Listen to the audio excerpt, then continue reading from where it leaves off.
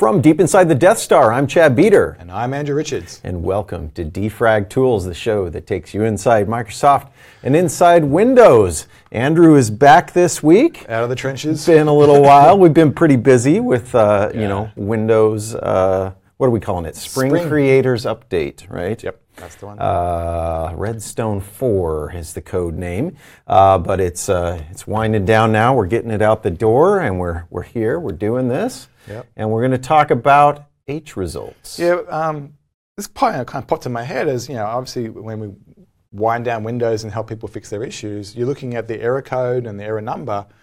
And a lot of the error numbers actually have like description to them. And actually, if they're of type HRESULT, which is just a normal error code, it's just a classification of error codes, I suppose you could call it. They actually have these descriptions in them. So we thought we might deep dive into what an HRESULT is. This is the codes you're seeing on, all over. Everywhere. Whenever something fails, you say, "Hey, error code blah popped up on the screen." Yeah. C00001 or whatever it is. More A007002 or all these other ones. Yeah. All these codes. I'm like, what do they mean? And then, we both are like this in a situation where we can just stare at the screen and go, "Well, that's a file not found." And you go, "How the hell did you get from this esoteric bunch of hexadecimal numbers to that observation so quickly?" And what we're going to do is hopefully teach you what the tricks are and how you can actually quickly learn it. And actually, there's only about 5 or 10 numbers you actually need to remember, as in the common ones. The common ones. And that kind of gets you a long way. So like file not found, access denied, general failure, I don't know what's happening type stuff. It turns out there is a logic to this, unbelievably, or believably.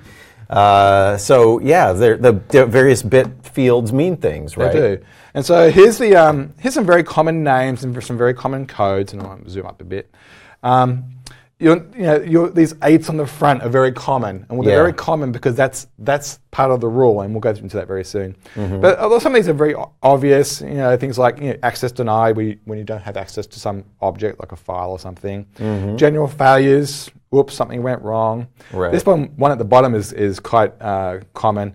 It's like the default error code you use when you don't know what error code or what happened really. Right. And so you will see this bottom one. Sometimes you'll see it called catastrophic failure. The CLR actually maps it to the error message catastrophic failure, and in Windows we map it to unexpected failure.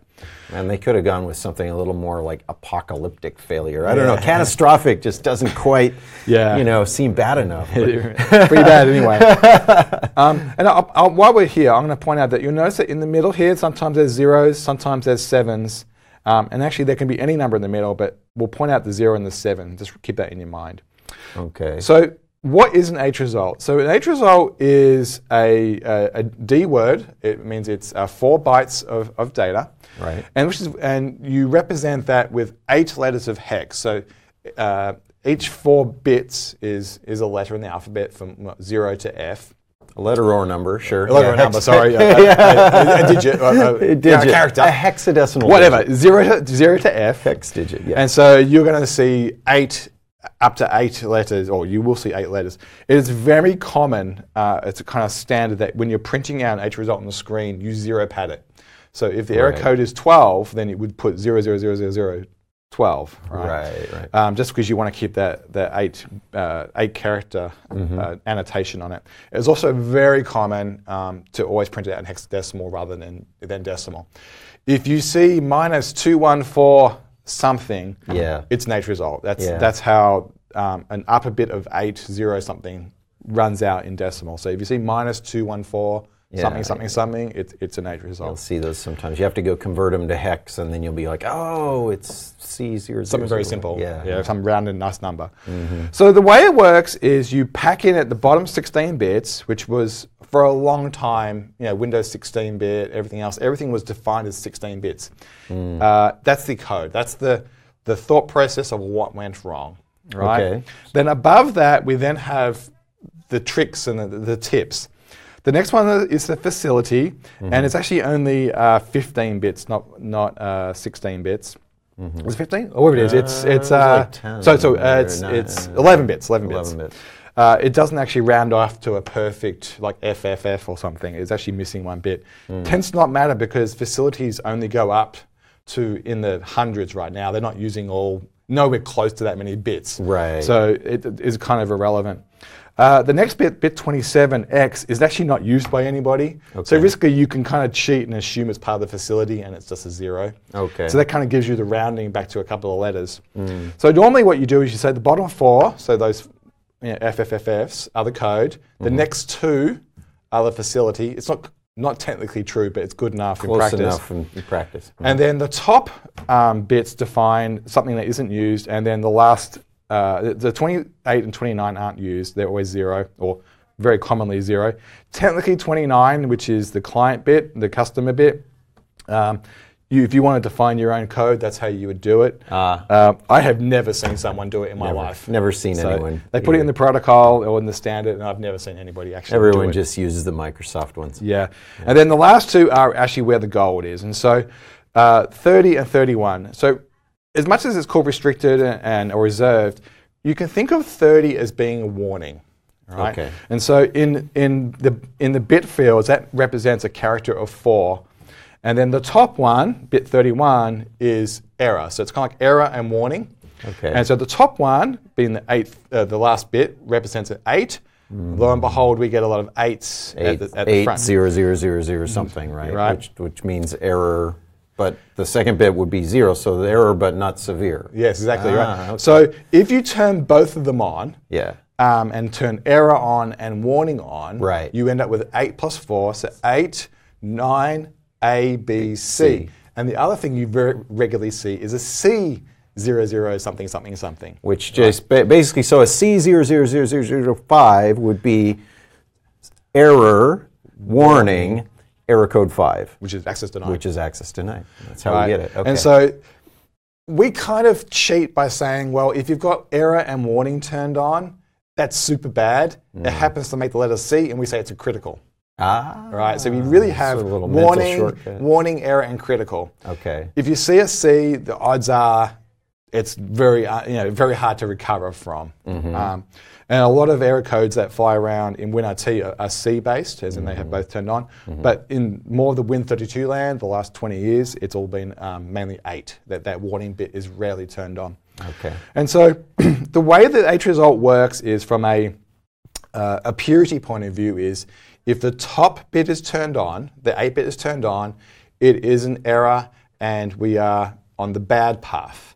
Right. If the bit is turned off, and that includes warning being turned on, if the other 31 bits are there solely, then it's success. And so you can actually have a successful warning. So that'd be like a 4 would be the first. Would be hex success. digit. It could be successful, yes. Okay. And only 8, the 8-bit turned on would be a failure. Okay. And there's macros for this. So the way that you'd process in code this concept is you use the succeeded macro, and all it's doing is seeing if it's greater than or equal to 0. And you go, well, that's a bit weird. Doesn't the 8 mean that we're greater than 0? No, because it's a signed number. So the bottom bit, or that last bit being turned on, bit 31, moves you into the negative. And so with 8 turned on, it's actually a negative number. Hence, when you print it as decimal, it's negative 214, blah, blah, blah, rather than positive 214. And that's actually quite important. So when you're copy pasting it and trying to convert it from decimal to hex, it's important to include the negative sign. The negative sign. Otherwise, the math is off. Right. Otherwise, you'll get a success code instead of a failure code. So then if it's negative, that means the first bit is set, which is just sort of how binary math works in computers, right? Signed integers. Yeah. Okay. And that's very handy. I didn't know that. The opposite's true. So if it's 0 or greater, 0 is SOK macro. It is SOK is 0. Everything's okay. Success. Right. Success. Okay. Error. Okay. And then technically, if you were making a macro that represents a C1, you would have C underscore on the front and W underscore on the front for warning, right? Right. Okay. So succeeder says, hey, if it's greater than 0, we're good. And then failed is the opposite of that. It says if it's less than 0. And you see these all over the Windows code where people have used those macros to see if a result was good or bad. Correct. Now, there is one error code that's not listed here, which is S underscore false, and we should get this page updated. S underscore false is 00001. The idea behind SOK and S false is they're both successful, but one returned a value and one didn't. So, for example, you might go, you have a car object and you say, give me the driver. Right? Oh, right. Now, most of the time, the driver object or the person object, the person's driving the car, and you return a person object. So you would return the object and set the error code to SOK. Right. But if the car is parked and there is no driver right now, it's completely valid to ask that question.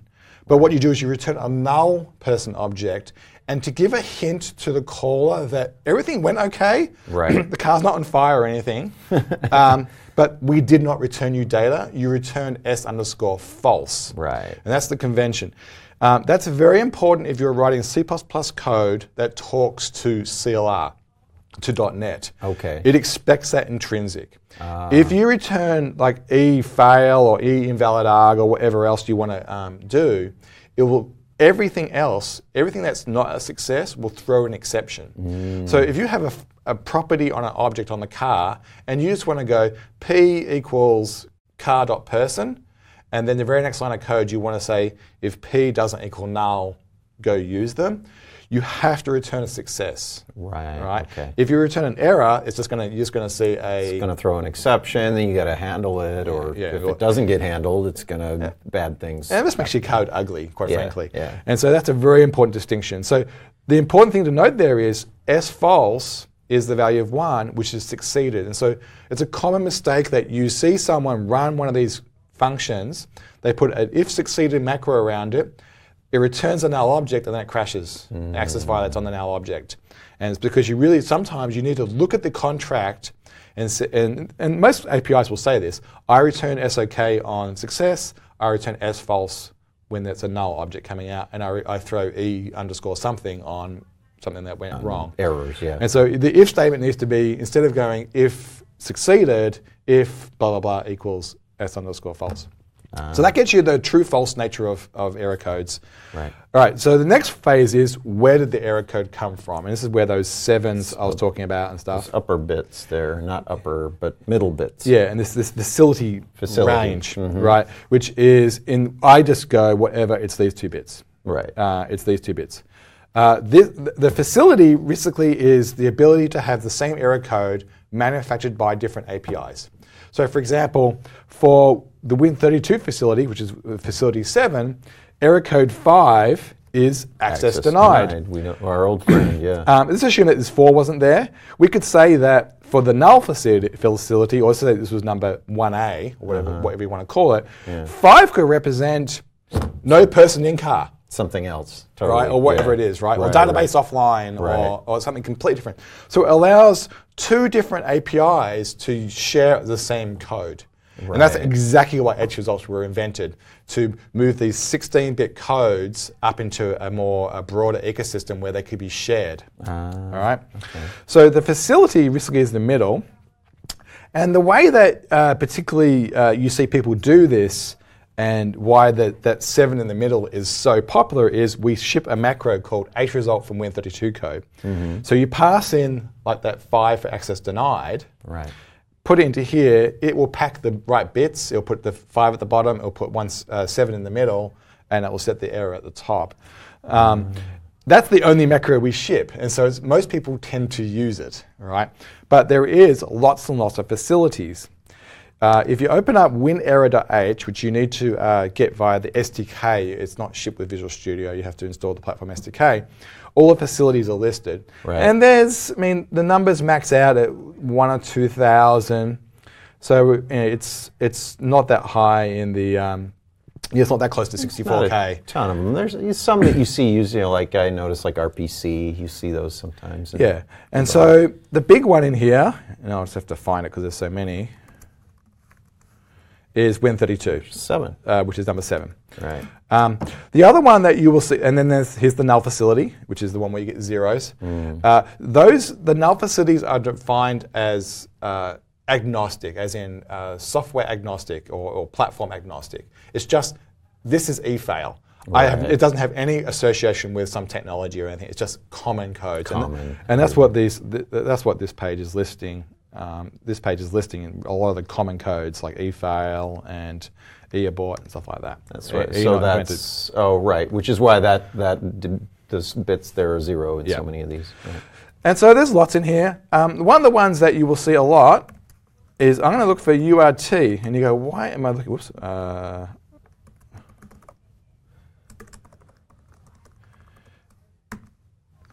You go, well, why am I pointing out URT? Right. What's URT stand for? Yeah, I don't know. Uniform something. Universal Runtime was the original name for the CLR. Oh. This is .NET. .NET. Which actually is 1.3 in hex. It's not 19s. It's going to be hex. Unfortunately, this is not defined in hexadecimal to make it easier to read. Yeah, you got to do the math. Yeah, you got to do the math. But URT is the one you'll see a lot, which is the CLR. 13. So any kind of .NET code or managed code is going to use that one a lot. So if you're a C programmer and you're delving through header files and stuff, you need to actually look for URT, not look for CLR. The other one you see is COR for core. And then there's lots in here. There's ones in here for most systems. The one I will look for, I think it's in here.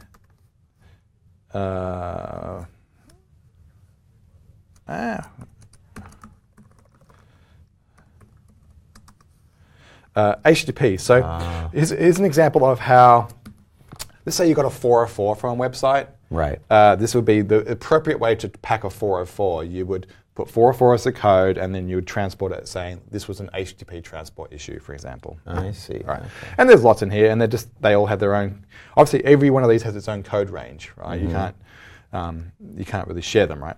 So this macro for the Win32 one is very common, and it's common because that's what you get back from the OS. Right. So if you see a 7, right? It's Win32. That's one of the very few things you need to remember.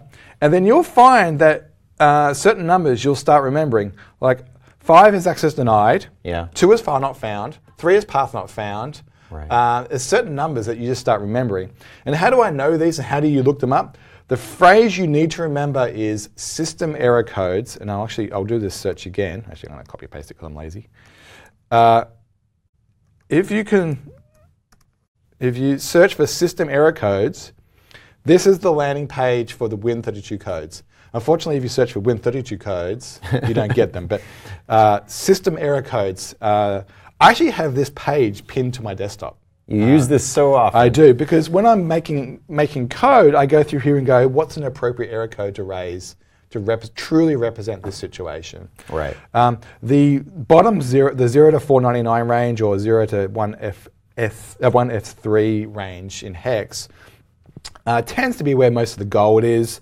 Yeah. This is where you're getting file not found. Common one. Path not found. Too many files open is pretty rare. Access denied. Invalid handles up there. You'll see that every once in a while. Yeah. And then what I tend to do is when I'm writing code is I'll search for words on this page that kind of have the right feeling, like invalid parameter. So I might go, what's the invalid parameter? There you go. It's 57. And I'm going to take a guess here. I would not be surprised if invalid parameter is what that is. Look at that. Pure guess. Yeah. So I didn't even know that, and that was my guess. So there is lots of codes here. The bottom here, I'm going to point this out because I have noticed this is a common mistake. All of these are straight error codes. This bottom one actually is the error codes for HTTP transport, right? So this is the 12,000 range. Particularly, I know I'm kind of used to this range. This range here, internet error codes. These are your. This is when you talk into websites, right? FTP. And particularly, things like timing out and all these HTTP errors. Mm-hmm. The reason I mentioned this error code range is I see a lot of people mapping these codes to the Win32 facility. But technically it should be in the Win HTTP facility. And so sometimes in your code, you may have to go, if it's this code in the Win32 facility or this code in the Win HTTP facility, then do my code. You have to code it both ways because this particular range should be associated with the HTTP facility, but people make that mistake. So in my code, I know because I write the symbol protocol, I code it both ways for that mistake. Right. But yeah, so error codes are one of those things where just by dissecting the first bit is going to give you if it's an error. The middle's going to tell you what subsystem and Windows made it, and then the magic on the end will give you the error code. And go look at those websites to go correlate what they are. And if you're in the debugger, in WinDBG, you can do bang error, right? I should actually point that out. So the debugger does come with, so I'm just debugging Notepad, it's running, everything's going great. And then, I can do this guy, it has success. But so let's say that there's bang error in the debugger, which is built into the debugger, and let's choose C0070012, right? Sure. And there are no more files. The PDE extension, which we've talked about in the past, will actually go, it's very HRESULT centric, so it will work out what facility it's from. It gives you the nice name, and then it will give you the message that represents it. If I change that into a CLR one, it'll tell me, is any of these got a nice... You got to find one that actually has exists. a description, but yeah. So, we should actually just try a bit. So it will give you the facility it's from and also the more common name. So like it knows that URT is actually .NET CLR, for example. If we choose a much higher number, I don't know what we should try, D. Yeah, it's unknown instead of URT. The user mode common log facility, whatever that is. Right. Not one that I've ever encountered. But yeah, the PD extension it's aware of all the facilities, and actually for the ones which it has deep knowledge of, it knows how to resolve the messages and all that type of stuff. So that's HRESULTs. Very cool. From a coding point of view, if you can accurately put out HRESULTs, you are in a much better support experience. Don't be so wishy-washy and just use 2 or 3. The more granular you are, it easier it is to find where the fault came from. Yeah. Being deliberate in the way that you code things. Don't just return e-file because it's easy and it's the one you can remember. Yeah. If someone gave you a bad parameter, return e invalid arg. Yeah. If you haven't got around to writing the code yet, write e_not implemented. Right. The HRESULT that you return when you're doing particularly between C++ and CLR, that defines the CLR exception that gets created and thrown. If you return e_not implemented, it will return a system.not implemented exception. If you return e invalid arg, it's going to make a system.invalid argument exception. So give people the chance to understand what's wrong and adapt to it. Those of us who spend our lives debugging other people's code very much appreciate when people use descriptive error codes. Yes. And accurate error codes. So hopefully that's a little deep dive that can help you debug things. I watch things on PC and on TV and stuff, and the error code you see, you go, oh, I know what the error code is. And you can be that person with your friends and geek out. Yeah, I always get people when they show a blue screen on TV, and I'm like, oh yeah, that's a kernel mode exception not handled. I think particularly with the ones like C002, with file not found, path not found, access denied, it's a very quick way to go, I know what you should do next, we should jump into process monitor because it's file-based. But if you see a facilities that's more like, something obscure, like some cryptography thing or something, you go, yeah, I probably can't really root cause this one quickly. So it kind of gives you a very quick ballpark on your success rate. So anyway, hopefully that's useful. Yeah, very cool. I mean, I've spent my life seeing those, and I learned some stuff. It's interesting to see how they all fit together and where they're defined. It's quite algorithmic, actually. Yeah. It's actually quite elegant, actually. Yeah, it's pretty good. It's pretty good. And good old 1990s tech. That's right, and now you know. So. All right. Well, that's our show. Thanks for watching. As always, if you have questions or comments, put them in the show notes down below. Or email us at defragtools@microsoft.com. And thanks for watching. See you next week.